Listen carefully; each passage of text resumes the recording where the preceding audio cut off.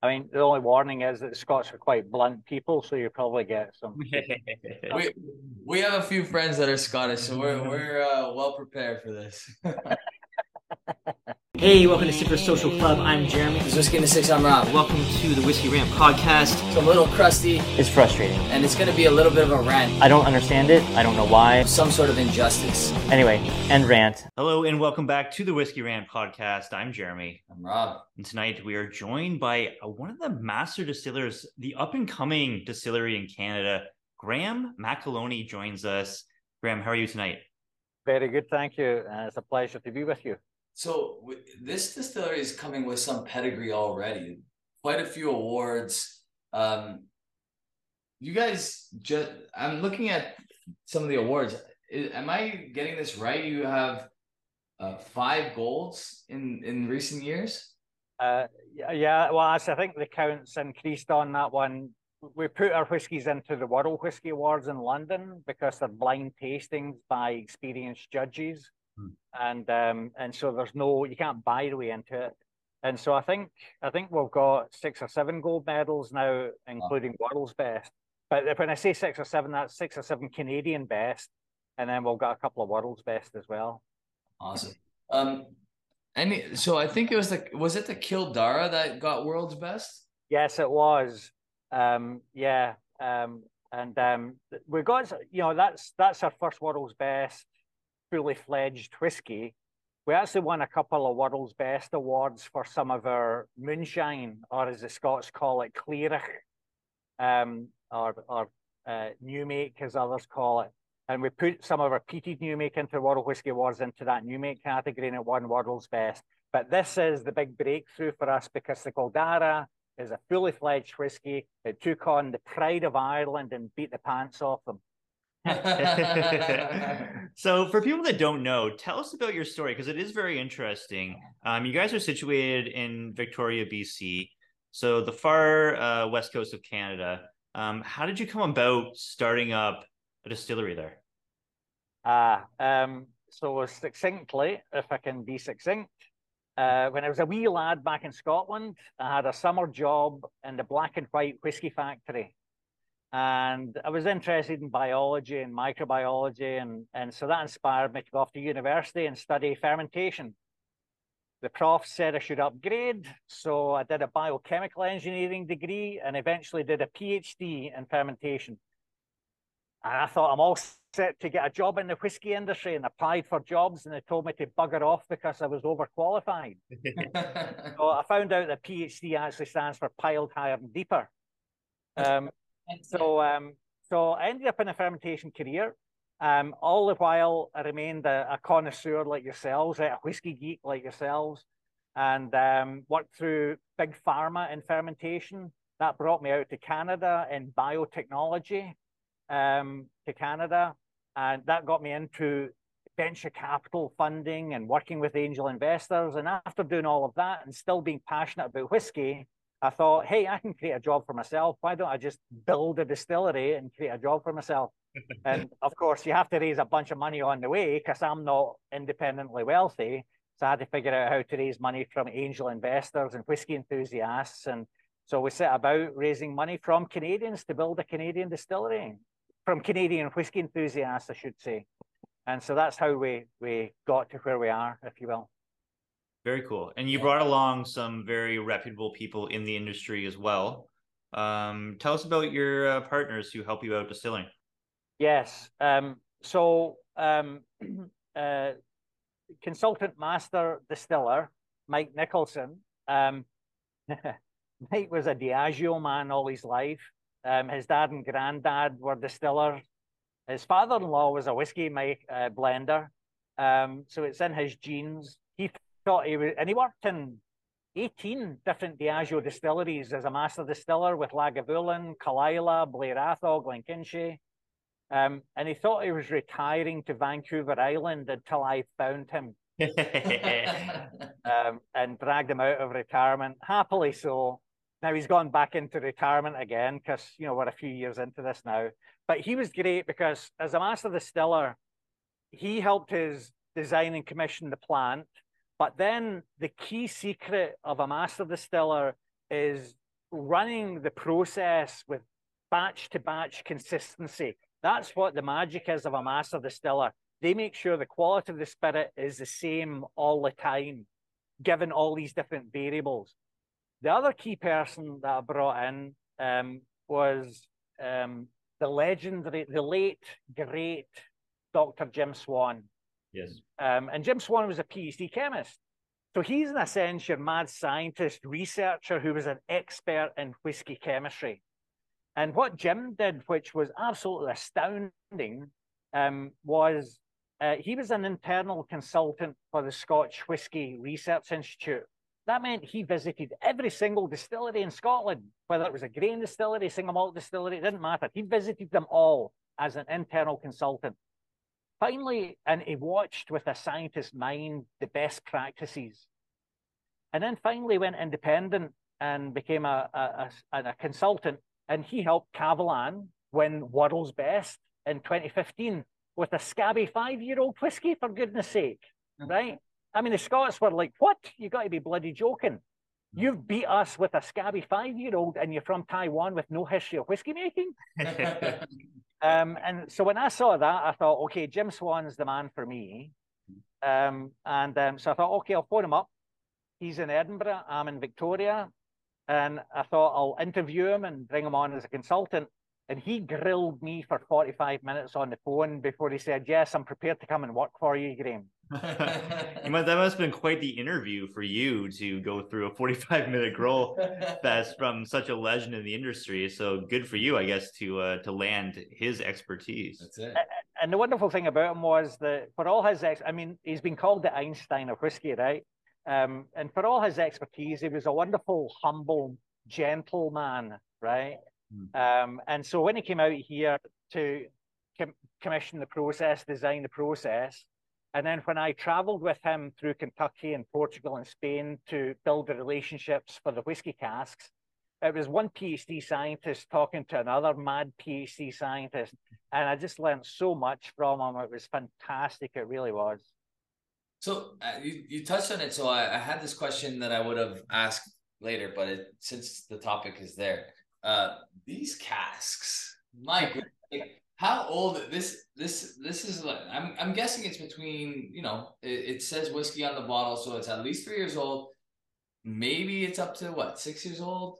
But like the color on this whiskey and the quality too, like it's not just, you know, you can tell that you've sourced incredible casks for this. So yeah. Anything you can share about these Spanish casks and the relationship you built in Spain over here? Yeah, no, for sure. So, you know, for me, I think the reason why Jim accepted me as his consultant was that for me, I was all about wanting to do a traditional single malt process, but that it would be the best that a Scotch single malt can be. Obviously, we're doing Canadian single malt, but, you know, he figured out the best practices of traditional Scotch making for single malt whiskey. And when he saw that I was aspiring to do that and to specialize not in funky mash bills, right? Not in other funky ways, but specialize in wood, that was music to his ears because he had built relationships with the best cooperages and bodegas. And so when Jim said to me, he said, look, Graham, don't worry about it. I'll order the wood for you. I'll get you the same wood that Glendronach and Macallan and Glenfarclas, the same sherry wood that they use. I'll get you the best Kentucky wood. I'll get you my special Shave Toast Rechar wood, which we'll talk about later if we've got enough time. And I'll order that wood for you, Graham. That's part of my service. And I said, no, Jim. You know, and this was kind of really sadly prophetic because I said quite naively, I said, Jim, you're not going to be around forever. So why don't I'll take the extra time and effort and expense to travel and visit with all of these cooperages and bodegas, and you can introduce me. I'll keep working with you as long as you'll keep working with me, but I do want to establish that direct relationship and get to know these suppliers and share with them my aspirations for top quality. And it was a phenomenal trip. It was a phenomenal trip. And not just in terms of, you know, all of these cooperies and bodegas, interestingly, are family businesses. That's kind of cool, right? So their soul and heart are invested in these businesses. It's not some anonymous corporate business that you're dealing with, the family. And they really cared about the fact that I took the time to go visit them. And a little funny anecdote was I was about to place an order. I just placed an order for some of the Portuguese shaved toast rechar red wine barriques. Mm-hmm. And it was a big order. It's my first ever order. I think it was like almost 100 barriques, which was a massive order for me to invest in. And Jim went over and quietly said to me, Graham, do you mind if I place an order for Cavalan? I said, no, that's fine, Jim. That's no problem. He said, oh, and I'd like to order 1,000 barriques for Cavalan, please. And my jaw dropped. My jaw dropped, right? I thought 100 casks was a big order, and here he's ordering 1,000. But the owners of that bodega, that cooperage, they said, Graham, they saw how shocked I was and said, Graham, don't you worry. We will always make sure that you get the best quality wood from us, irrespective of the size of your order, because you've made a personal commitment to come visit us, and now we've got a relationship, right? So yes, so we get the best wood that money can buy. It's expensive, it's not cheap, but there's no color added. Coming back to your original question, that all of that color is coming from the wood, right? There's no artificial color there. And as you guys know, Clearach is called Clearach because the Gaelic speakers in the Highlands didn't have a word for clear, so they added ach on the end, and Clearach comes off clear like water, and that's why they call it Clearach, right? And so all of that color is coming from the wood, and if you've got great wood, you're going to pull out some great color. And the flavors with it, of course. What do you think the key is? Because obviously you're bottling a lot of stuff at a younger age. Would you say it's an equal part cask to distillate quality, the quality ingredients? Where would you rank as far as cask quality is concerned, distillate quality, or even, the quality of the barley itself? What makes a whiskey really good at a really young age? That's a great question. And, for all of my degrees in science and engineering, what I love about whiskey making is you'll never tame it. You'll never figure it out completely, right? There's so many variables, and they all have their different impacts.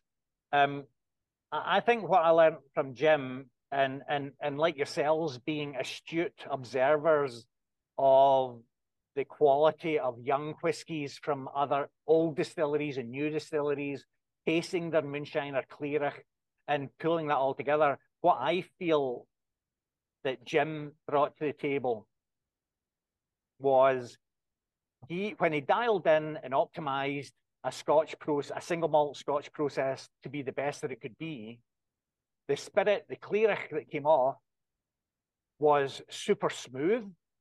It wasn't hot and fiery, so it doesn't have to spend years being tamed by the charcoal in a cask. Yeah. And by oxygenation in a cask. Super complex and super fruity because he does a very narrow cut on his pot stills and very slow distillation on the pot stills. So you're really focusing in the tropical fruits and the floral notes with those volatile esters, if you will. And then when you combine that with Canadian barley, which is way better than that Scottish crap and the English crap, right? And the crap that they might buy in for Europe, Canadians make the best barley on the planet. Wow. And what it does for me is it kills my economics because I get less alcohol from Canadian barley compared with English and Scottish barley, but I'm getting bigger flavors. I'm getting big juicy malt flavors coming through in the new make. So now you've got big bold flavors from the new make from the Canadian barley. I've got stuff to jam packed in there, lots of floral and fruity esters from the cuts and slow distillation. And heck, it means you don't have to mature it for 12, 15 years for it to be great, 20 years for it to be great. This stuff is proven itself in 3, 4, 5 years. So absolutely the Jim Swan method is a major contributor, but the Canadian barley is absolutely in there too. And yes, I mean, you could put great spirit into crap wood and it'll sit there and kind of, not do a lot. So you've got to buy really good wood. The reverse is true. If you've got crap spirit, let's not call it crap. Like I've tasted a lot of Scotch new make as part of the research before I built the distillery.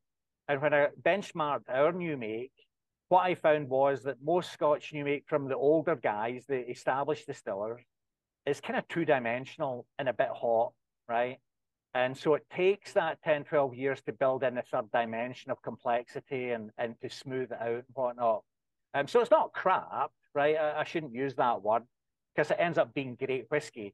But if you've got that kind of two-dimensional stuff where it's a bit hot and you put it into a cask, it's going to take a long time for the cask to even out and add the complexity and smooth the whiskey out and whatnot. So you've got to have the both together. You've got to have the great new make spirit, the clearich, and you've got to have really top quality wood to be able to marry them together. So you ran into some issues with Scotland at some point because of, personally, my thoughts and our sentiment is that they could tell that you guys were onto something very, very good. You want to speak to that a little bit, or? Yeah. So what specifically what happened was the Scotch Whisky Association, who are funded by big spirits in Scotland, right? I mean, the 16 board members, I think 9 of them are controlled by the 3 or 4 biggest Scotch companies on the planet. And they filed a lawsuit saying you're trying to pass off your whiskey as Scotch because you're using a Scottish sounding name called Macaloni. Right. You're using the word Caledonian, which was the original name for British Columbia, but it's also the original name for the Highlands of Scotland that the Romans called the Highlands of Scotland. But it was a really cool local story to tell tourists that the British Columbia used to be called New Caledonia once upon a time, because of all the settlers loved the scenery out here. And then I used the verboten word Glen in my whiskey because I'm a bit of a historian and I name my whiskies after my family history. And my family lived for 1,000 years in a glen called Glenloyne. And so Scottish Whisky Association lawyers, I can understand why they did it, right? They've got to defend, the branding of Scotch. I don't blame them for it. But they argued that because I'm using Glen and Caledonian and Macaloni, and even the word island, they were arguing over as well, that we're trying to persuade Canadians that this was really Scotch instead of Canadian single malt. So we came to an amicable resolution. I can see their arguments. And so they let us keep my name Macaloni. They let me keep the name Island because we're on an island. Vancouver Island is spectacular.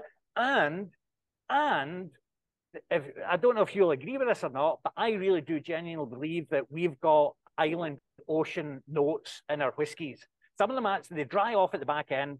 And some of them have, I think, a hint of salt in them, right?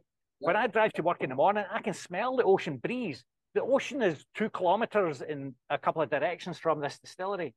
So we kept Island, we kept Macaloni, and we gave up the 2 Scottish-sounding Glenloy and renamed it Anloy.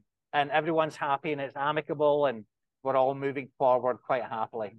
So it's disappointing because they must think Canadians, like the condescension behind these kind of lawsuits it's like, do you think we're that stupid? Well, you're not the first. Obviously, Glen Breton was a big one too, right? They came after Glen Breton for that. So the thing with Glen Breton is like we're talking at a time where maybe whiskey wasn't anywhere near as popular as it has been in the last 7-8 years. Yeah, all of a sudden we have a distillery in Victoria, BC that's on an island, right?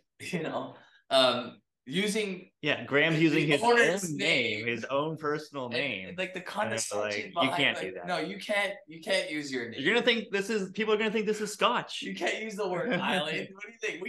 The Scots own that word, right? it's the I mean we have a laugh at that quite often, and I honestly believe that a lot of the reason why they pursued you guys in particular is because they tasted the quality that's coming out of this distillery, and they felt threatened. Yeah, Graham, did you anticipate this coming from them at all? Did it take you by surprise, or would you kind of expect maybe you'd hear something from them? No, totally not. I mean, you know, like it was a shock when it came through, Yeah, and I lost a lot of sleepless nights. yeah, You know, a small pre-profitable distillery that's having to spend a fortune on maturing whiskey, and it's going to be years away before we can actually break even to get served a lawsuit. Like, you know, I was shit myself, right? And then of course I had to, you know, I knew we had to defend ourselves, and I had to go find one of the highest powered lawyers in Canada, right? They don't come cheap. So there was a lot of sleepless nights. But as I came to terms with what, you know, they were being genuine, right? I really do believe that they're trying to service their shareholders, right? And I can't blame them. I don't have any hard feelings about it. And once we got into discussions about it, and I think, you know, what really helped was the social media presence. We had, I think, thousands of Canadians write letters of support. And that was fantastic, you know, to see that grassroots level of support, and with the sentiments that you guys had just articulated yourselves, right? So you know, at the end of the day, yes, I never planned for this. You know, I thought Glen Breton had won their case, and I was clear to celebrate my family history with Glenloy and Invermally. But I can understand where they're coming from. So we changed Glenloy to Anloy, and we changed Invermally to Saint Mally. I've still got the family story in there, right? But I don't have those controversial names anymore. And so, you know, we're all moving on from it. Makes sense. I mean, you did have the support of some Scots as well from Scotland. Like Ralphie in particular was defending your case as well in a video a while back. I can't remember exactly when. You know what? It was in our video actually. It was Ralphie. So the famous YouTuber Ralphie came on the Whiskey Rant and spoke. I'm not sure if you saw that episode, but spoke highly of you guys and in your defense as well. So he's been a big defender of, you know, victims, if you want to say that, of the Scotch Whiskey Association and like their prowess of how they go after, you know, small distilleries. That did you want to say freedom there? Yeah, he's a freedom fighter. He's a freedom fighter for Scotch distilleries, or for people that, you know, feel like they're getting stepped on by the Scotch Whiskey Association, and he's a big component of speaking out against that. And it's great coming from him because he's a Scotsman, you know. And it was, and I mean, I thoroughly enjoyed watching, you know, that, and you know, he's spoken on it several times. I think Ralph will be the first to say, and I'll be the first to support, is that the Scotch Whisky Association actually do a lot of valuable stuff. You know, making sure that there's not fake scotches out there, I think, is to everyone's benefit. You know, they're actively negotiating with India to you know, get rid of this 150% trade tariff, right? And that's going to benefit everyone, right? It's not just going to benefit Scotland. Eventually, that will benefit Canada, the US. All the international craft distillers will benefit from getting access to the Indian market, thanks to the Scotch Whisky Association and the good work that they do there. So they have a function and a purpose, and I absolutely support them. And as does Ralph, I believe, too. I want to talk more about the whiskey, because obviously you're living every whiskey enthusiast's dream, starting your own distillery. Victoria, BC, what are the benefits of distilling there? Obviously, you mentioned really good barley production. The coastal elements you get affect the whiskey as well. I want to speak to the backdrop you're sitting, because you're sitting you have the best office in the planet. It looks like you're sitting beside your two giant stills. Which one is being worked on right now? Right, yeah, we can see ask for a better setting. This is so cool. Talk to the process about designing the stills, and in the area that you're in, did that affect how you're shaping these with the distillate. Right. Okay. So, my long-suffering wife, Andrea, is born and bred in Edmonton, and that's where I lived for 25 years. And we decided to relocate to Victoria because when you make a study of the whiskey model, you realize that tourism is a huge component of it. And Victoria is great because we have the cruise ship industry here in Victoria, right? And it's a great tourist destination. So that was one decision point. I'd been out on holiday here, and I thought I'd died and gone to heaven when I came out here and discovered all the craft beers. The scenery reminded me of Scotland. That's why they called it New Caledonia. And I just love, the hill walking and the beach combing and whatnot, right? But then when it comes to the whiskey making, water's important, not necessarily in the ways that enthusiasts have been told over the decades when they ask awkward questions of tour operators back in Scotland, and they have to come up with an answer for that question, perhaps. And I think there's a few misnomers about the water quality. I mean, out in Edmonton, it's very mineralized water.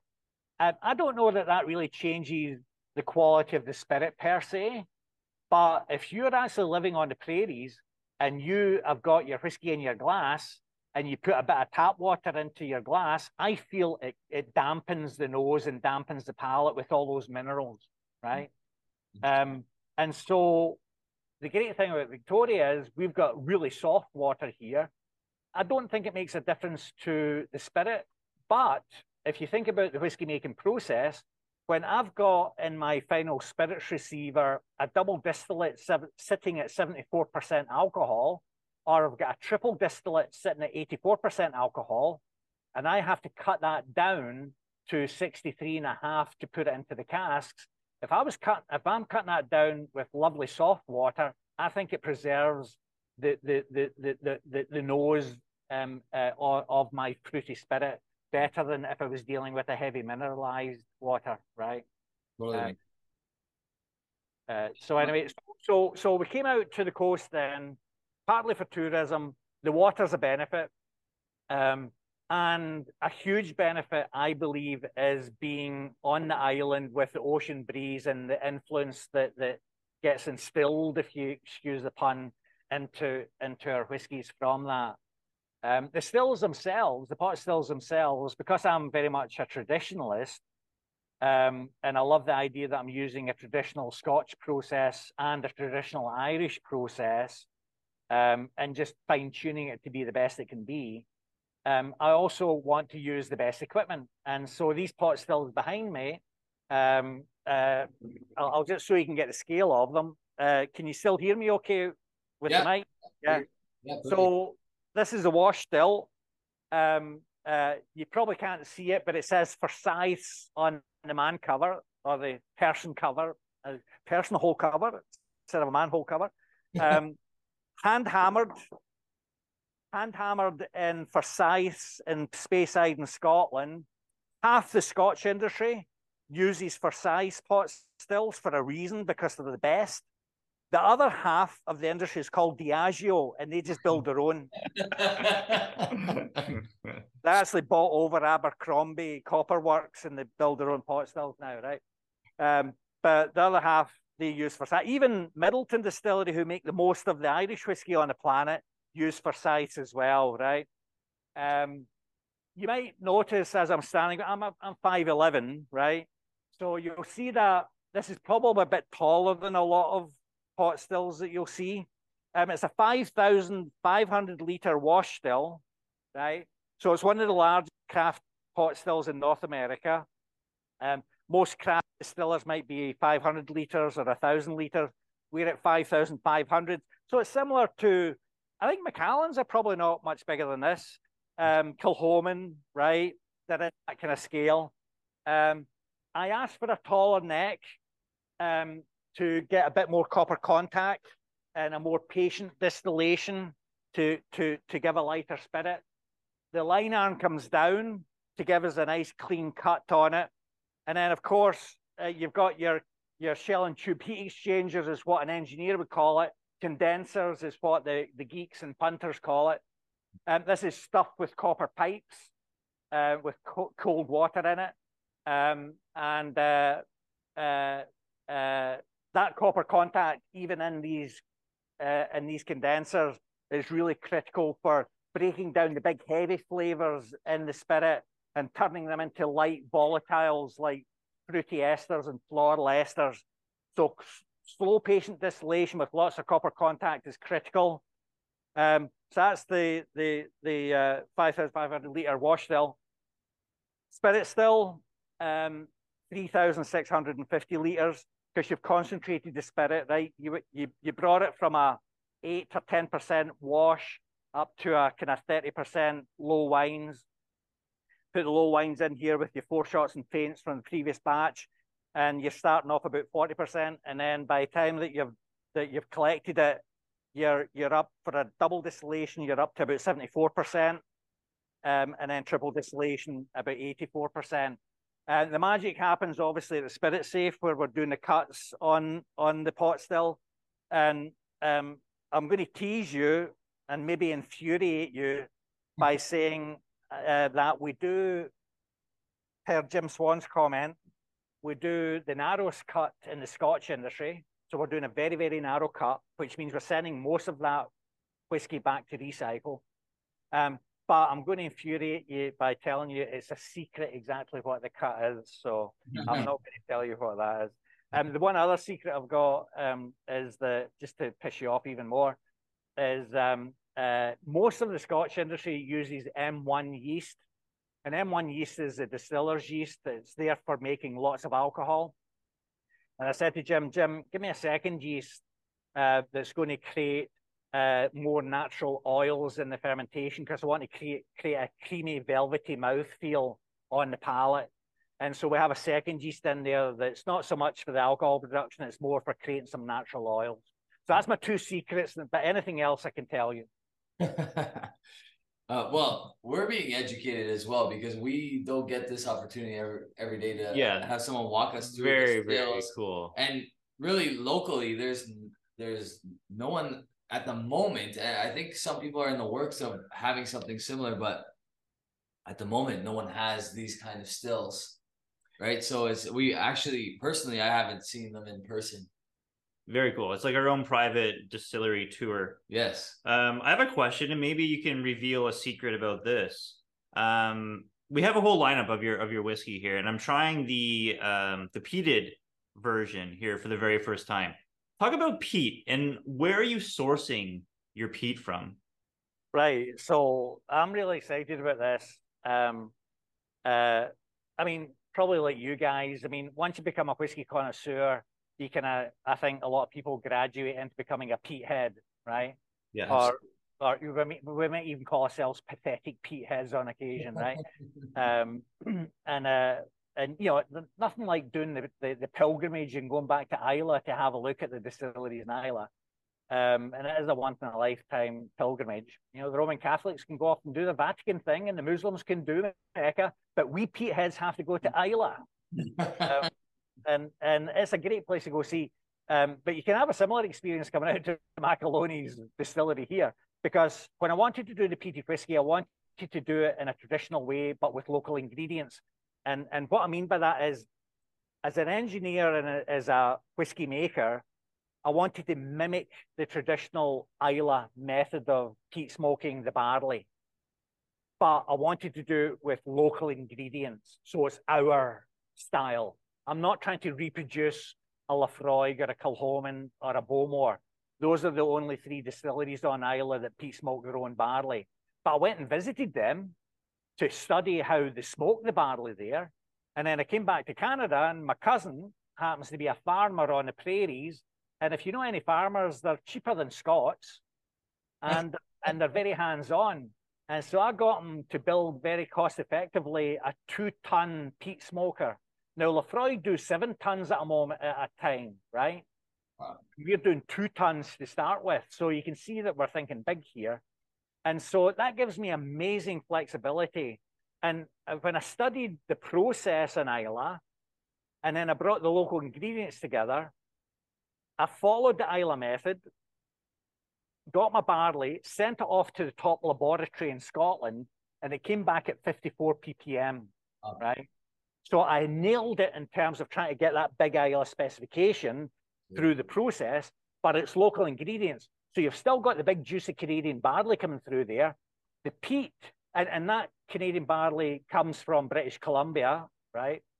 The peat, I call it local because it's just a hop, skip, and a jump across the water on the Olympic Peninsula in Washington State. Okay. And this will intrigue you now. Westland, who are a great distillery, I've got a lot of respect for Matt, the distiller at Westland. He's just launched his peated whiskey, and guess what? He uses the same peat that we use. So now, as peat geeks, peat heads, we can all compare Westland and Macaloni's and see the difference in processing, because his peat gets sent to Skagit Valley maltings, and they malt the peat in a very different method. It's not a traditional Scotch method. And I use the traditional Islay method, and you can compare and contrast the same peat in two very different whiskies. I think the modifying effect, I don't know if you'll agree with this or not, but because Jim had passed away before I implemented the peat method, right? So I took what I learned from Jim and applied it to the peat method. But I think Jim's distilling regime modifies the peat presentation quite a lot. I don't know if you agree with this, but I feel that our peat for 54 ppm is quite delicate on the nose, and it allows the fruity esters to come through and the malt notes to come through, so it doesn't dominate the nose. But then when you drink it, then the peat explodes on the palate, and it's a different peat from any other peat. You know, there's kind of burnt heather and bonfire notes there. I don't know what else you get.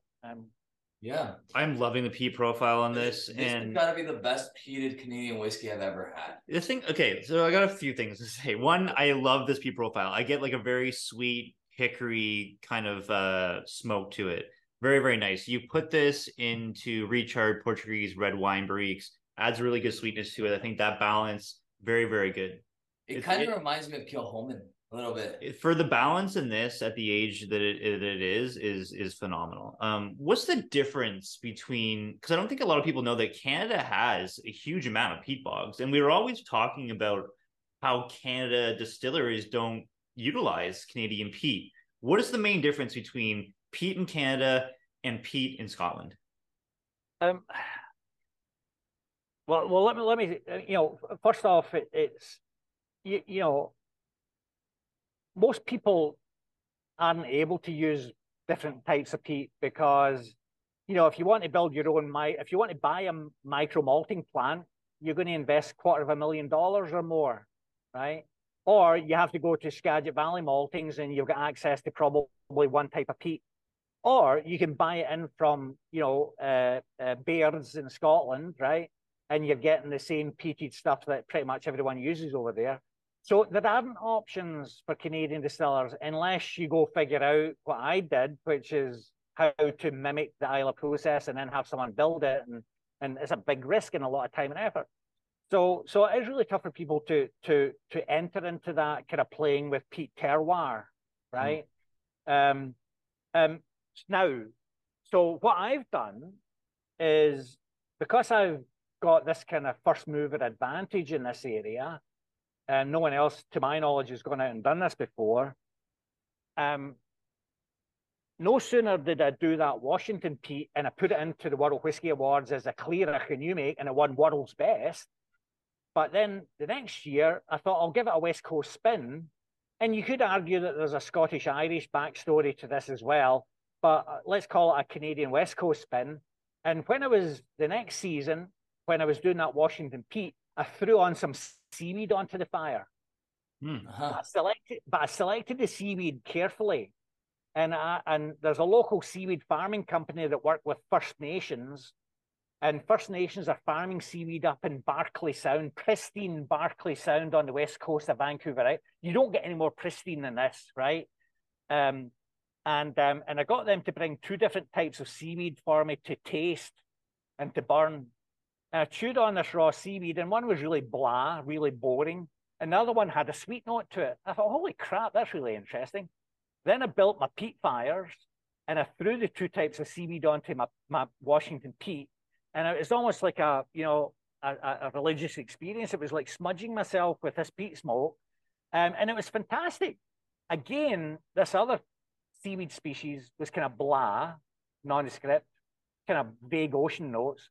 But this one that tasted sweet when I chewed it, smelled sweet when I burned it. And so I did a campaign of Washington peat with what's called sugar kelp. Guess why it tastes sweet and smells sweet? It's called sugar kelp. And we did a campaign with that. And I sent that into the World Whiskey Awards a year later, and it won World's Best for a second time. I am not surprised. This is a fantastic peated malt. I agree. It is, honestly, this is my first time tasting it, and I am blown away at how good it is. And is it, so what's the, I mean, it doesn't say whiskey on it. Is this at least 3 years old, or is it's younger, right? Yeah. Awesome. Yeah. That's mind-blowing to me. It's crazy how these whiskeys drink for their age. Like, you would never put an age, you would never think that this is this young of spirit and whiskey. It's like, it's crazy. And this is the beauty of peat done properly. Yes. Is that you don't have to be that old. Octomores told us that long ago, that you don't have to be older than 5 years old to be incredible. Yeah. And that's, I mean, something to be very, very proud of. Like, you have that's to, excellent. You guys have to be just, so blown away by the quality and the production that you're releasing right now. Like, what do you envision your distillery being in the years to come? Do you envision like these being, the best Canadian whiskey without a doubt when you get a little bit of age on this? Like, is that something that bigger scale? Like, what's the grand scheme of this in the future of your distillery? Well, so I mean, it's a whiskey geek turned whiskey maker, and so and for the last 5 years I've been pouring whiskey at clubs across Canada.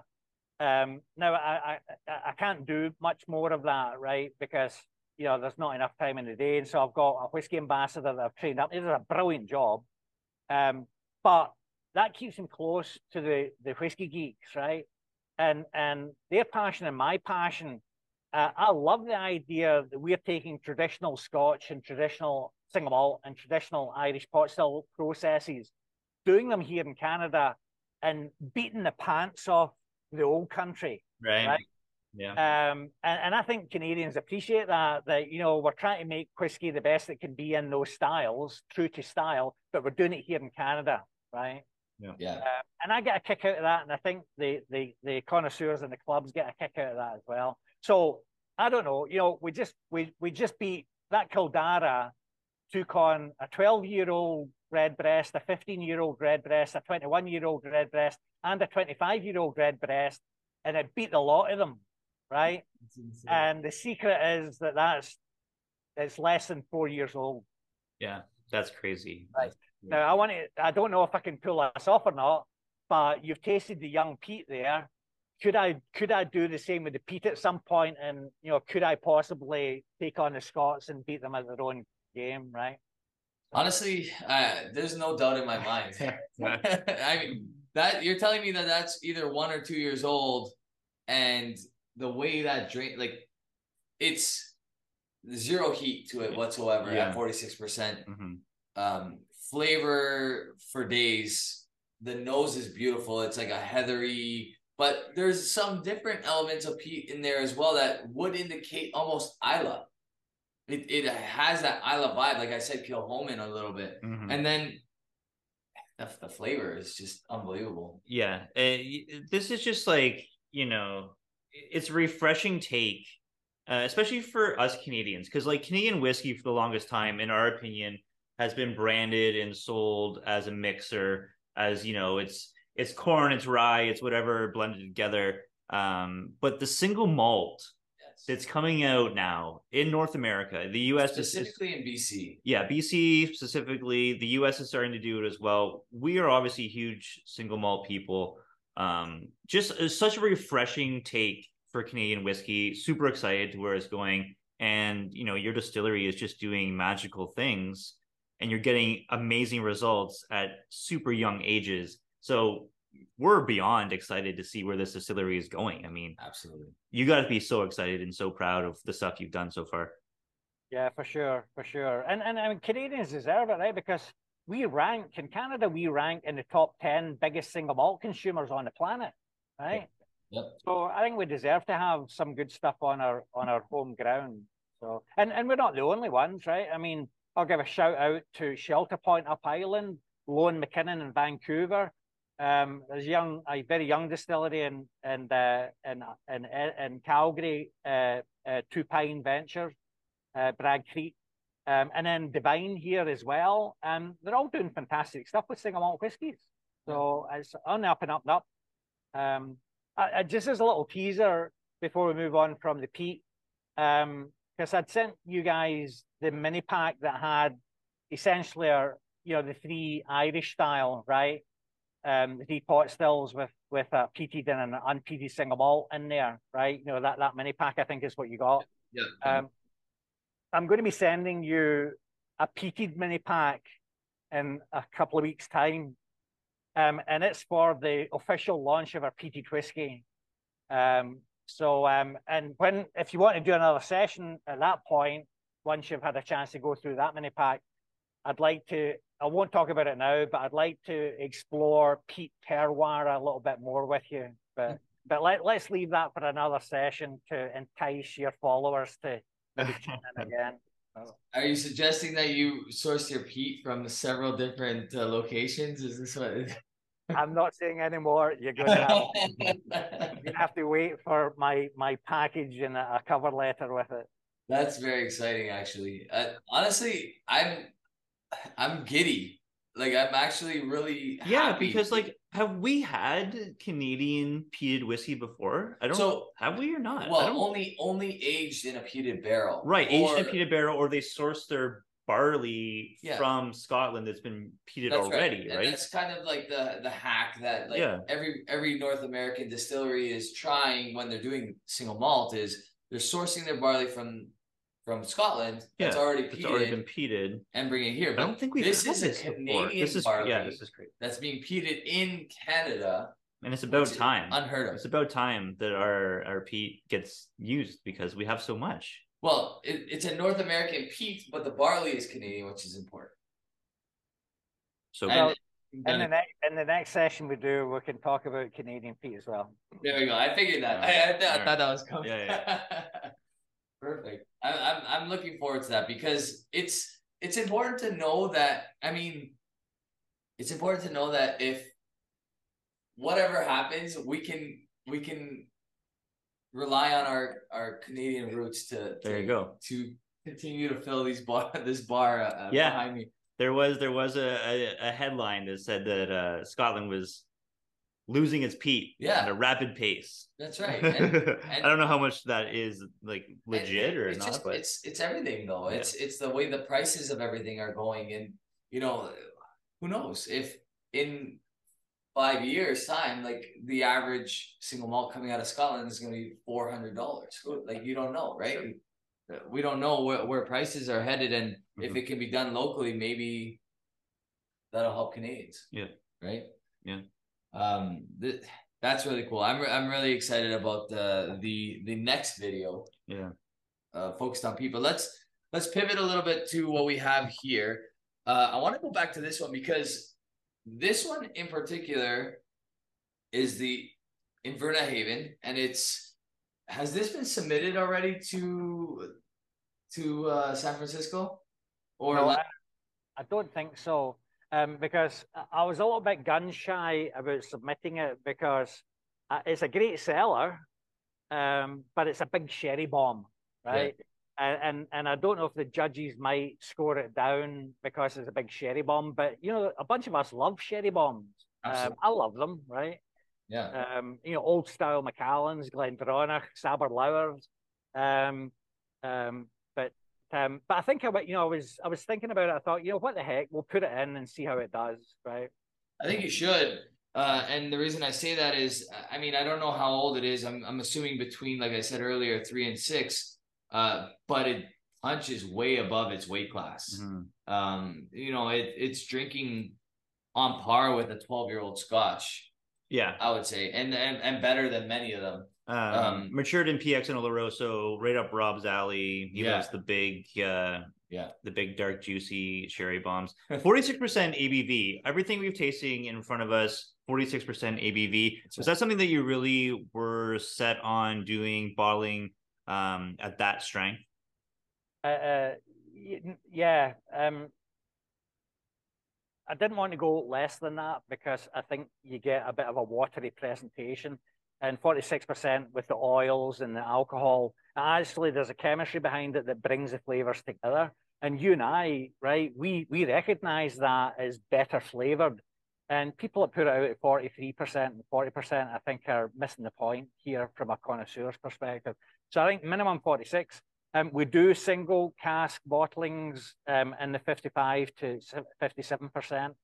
In the BC LDB at the moment, you can get Invernahaven, I think, at 57% in the BC liquor stores.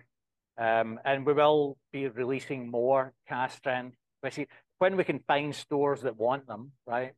Because not everybody wants to carry cask strength, right? So what would you say roughly is the oldest barrels that you have in your distillery at the moment? Well, you know, let me answer it this way, because you know, I think I don't. You know, there's still a bunch of Scotch snobs and age snobs out there, right?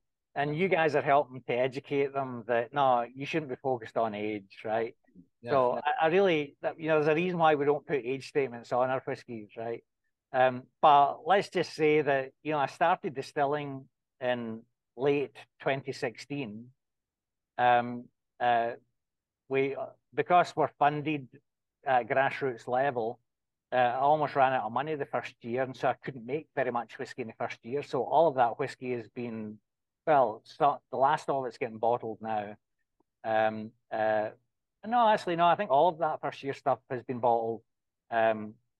So you can figure out the math yourself, right? So, yeah, fair enough. I think this is the Portuguese wine cask. Which one was that again? A couple of them are in Portuguese wine. The non-heated. So the little backstory to that was it was a Jim Swan innovation. I don't know if you've heard about it or not, but this is a stave from a Portuguese red wine barrique, and you might see the red wine stain just below the surface of the charcoal. And I always do a heavy crocodile char on my wood. I just like that. Maybe it adds a little extra dimension, a hint of smokiness, even unpeated stuff. But what Jim did something miraculous with this technique, and he partnered with a cooperage in Oporto, in Portugal, and as you guys know, every bourbon cask, every wine cask will have been through a toast and a char before the wine or bourbon goes into it. That gets disgorged, and then it gets sent straight to the Scotch or the Irish or the Canadian distillers, still dripping wet, right? Of the wine or still dripping wet from the bourbon. And then we put our whiskey in it. And that's the normal method. Jim Swan said that process is important. And he did an experiment where after this red wine had been emptied, he scraped the charcoal off and he retoasted it and recharred it a second time. And so now that oak has been through 2 heat treatments, and it breaks down the oak structure. It makes the stave a bit thinner, and it allows the oak influence to be much more powerful than a traditional cask. And it was pure genius on Jim's part. And the other thing that you'll notice, I think you noticed it already, but I'll give you the explanation of it. These Portuguese red wine barriques they bring a sweetness to the wine, to the whiskey, and almost like a kind of caramel or butterscotch or toffee sweetness. And that's because the wood structure has been broken down. And the red wine, which is a dry acidic red wine, has been caramelized in the wood. And it's been sweetened and caramelized. So you're getting a natural caramel in here. But when you break down the wood, that wood gets extracted into the whiskey. And believe it or not, in the cask, when some of those wood notes get oxidized 3 times in a row to produce a toffee or butterscotch flavor that you and I might recognize. And so you'll have noticed as a connoisseur, if you leave a whiskey in the glass to develop in the glass and you go back to it after 20 minutes, you might notice, oh, hey, there's more of a butterscotch or toffee note to it than there was before. That's the lignin breakdown component that's now been finally oxidized for the 3rd time. And that develops in the glass because it doesn't fully oxidize in the cask. And so Jim did miraculous things. He caramelized the red wine to make it a sweet red wine. So you get the red berry notes, but you're getting a caramel sweetness. And then you're getting the kind of toffee notes from the broken down wood as well. It's a spectacular cask, and I love working with it. That's very cool. Very interesting. So are we did I catch that correctly? Did Jim technically invent the STR style? Yes. I had no idea that was wow, that's really, really cool. Yeah. I mean, Jim, by the way, Jim also, Balvenie will argue this, but Jim advised Glenmorangie to pioneer finishing of whiskey. Up until that time, all Scotch and Irish whiskey had been left in one cask and then bottled. And Jim went back to Glenmorangie and said, look, your original Glenmorangie is a fine whiskey, but I've been experimenting and I put it into a port pipe and I finished it in a port pipe. I think this is commercial. You should commercialize this. And that was the genesis. That was the invention of finished whiskies at that instant. Now, Balvenie might argue the toss on that because Balvenie at the same time came up with a double wood independent of Jim Swan, right? Yeah. So you can argue the toss. Did Jim invent whiskey finishing, or was it simultaneously invented by Jim and by Balvenie? So you're saying that he was responsible for the Quinta Ruben, like the essential, like that first. Quinta Ruben, he invented the Quinta Ruben, yeah, and the Lasan. Yeah. Totally. Yeah, and then he went on and invented this shaved toast recharge method. Wow. That's so this absolute legend, as you described him earlier, is involved in this Canadian distillery. And I personally think that not enough people know about you guys. I mean, like, we've had one bottle of Macallones on the LCBO shelf, and it wasn't quite a whiskey yet. It was a single malt. Yeah, Magna Bracha. Yeah. If people can buy the last 50 bottles of that Magna Bracha, maybe I can get something else into the LCBO. Yeah, they probably are like, you have to sell this first before you get a new one in, right? The LCBO is such a weird organization because you have this incredible distillery out west that you could be showcasing as homegrown Canadian stuff. Yeah. And people have only seen one expression in it. Yeah. Of it in Ontario. And that Magna Bracha that's in the LCBO now, that is using the shaved toast recharge. So if anybody that's listening wants to experience it, that's the best way to try it, is to buy a bottle of the Magna Bracha. Yeah, and we tried that during that Ralphie video, and we were really impressed. Very good. Because we were like, okay, this is not quite a whiskey yet, technically. Yeah. Quote unquote. But it's fantastic. Absolutely. Again, punching way above its weight class. So yeah, I highly recommend you guys go buy those 50 bottles because we need more Macallones in the LCBO. We do. We need a recycle of more options, 100%. Yeah. So I guess this is the part 1 of what will be a part 2 eventually when we go through that peated stuff.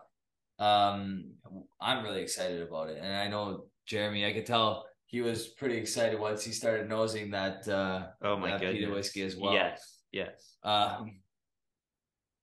Yeah, so I guess let's did you have any more questions or? I have 1,000 more questions. I'm super interested in your distillery, but let's save it. We'll talk more Pete, talk more Canadian Pete when we get there. We'll make this a part 2 very soon. Yeah. Any chance you're coming up to Ontario in the next little while or? I say our whiskey ambassador Robin Morgan is based in Toronto, and he does whiskey club tastings all over the province. I mean, he was out in Barrie last night, doing a tasting out there for the whiskey club out there. He's done all the companions of the Quaich Whiskey Club. So if anyone has a whiskey club and they want Robin to come and do a tasting for them, we'll bring in the range of whiskies and he'll pour them for the club. Yeah. And because people can, even though you've only got the one whiskey in the LCBO stores, hey, if LCBO wants to buy more product from me, that's great. But as a connoisseur, you can go to our website and we'll deliver 2 bottles for free anywhere in Canada. That's a cool option. Yeah. So. And really, you're not getting that kind of service anywhere else. Yeah, and we'll definitely throw that link in the description of this video if you want to take a look. But yeah, I mean, I think the takeaway is that we're super excited about the whiskeys coming out, and yeah, I mean, like, I think that it's a fresh take, the things that you're doing, and no wonder why these awards are coming in, because you're giving these tasters something they've never tried before in combinations that they've never experienced. And it's just, I'm super excited for Canadian whiskey, for single malt, and for the stuff that's coming out of your distillery. It's so inspirational and so refreshing, and so happy about it. It's a 7-year-old distillery, or almost 8, I guess. And it reminds me personally of the Bruichladdich distillery story. Like how that kind of evolved into what it was, and the moving parts involved in that, and like, I mean, it's really cool. Like, you guys have a huge history backing you already before you've hit your 10th year. It's like our favorite whiskeys being made in our backyard with a new spin on it, and it's just interesting. Exactly, it's really cool. Yeah, very cool. But I think for me, the other cool aspect of this is that, I mean, I've called it, I hope it doesn't sound glib, but I call it, this distillery was built by Canadians for Canadians. And what I mean by that is I don't have a bunch of savings, right? And so I had to remortgage my house, put another, BC, by the way, stands for bring cash, right? So houses are freaking expensive here, right? So I've already got a mortgage, and then I had to persuade my wife, my long-suffering wife, to add $160,000 onto the mortgage.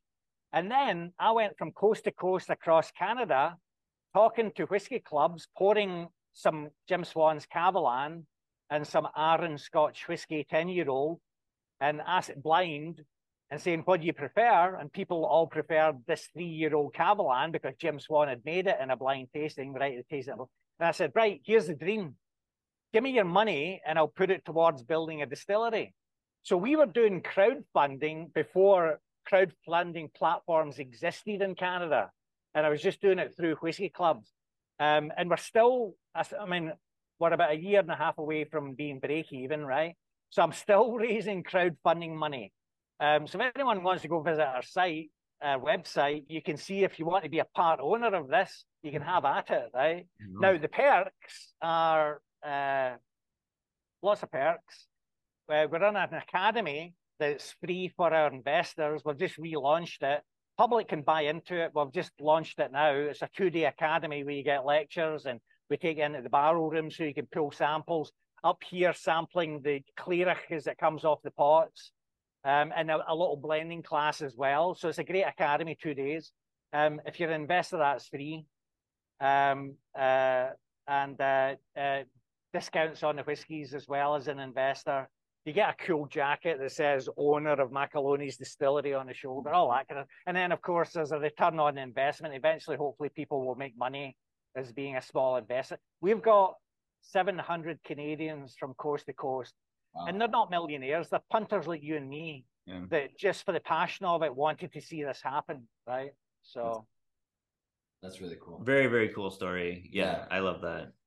Okay, so anything else you would like to share before we sign off for part 1? And there will be another opportunity to do this very shortly. But honestly, this was an absolute This went.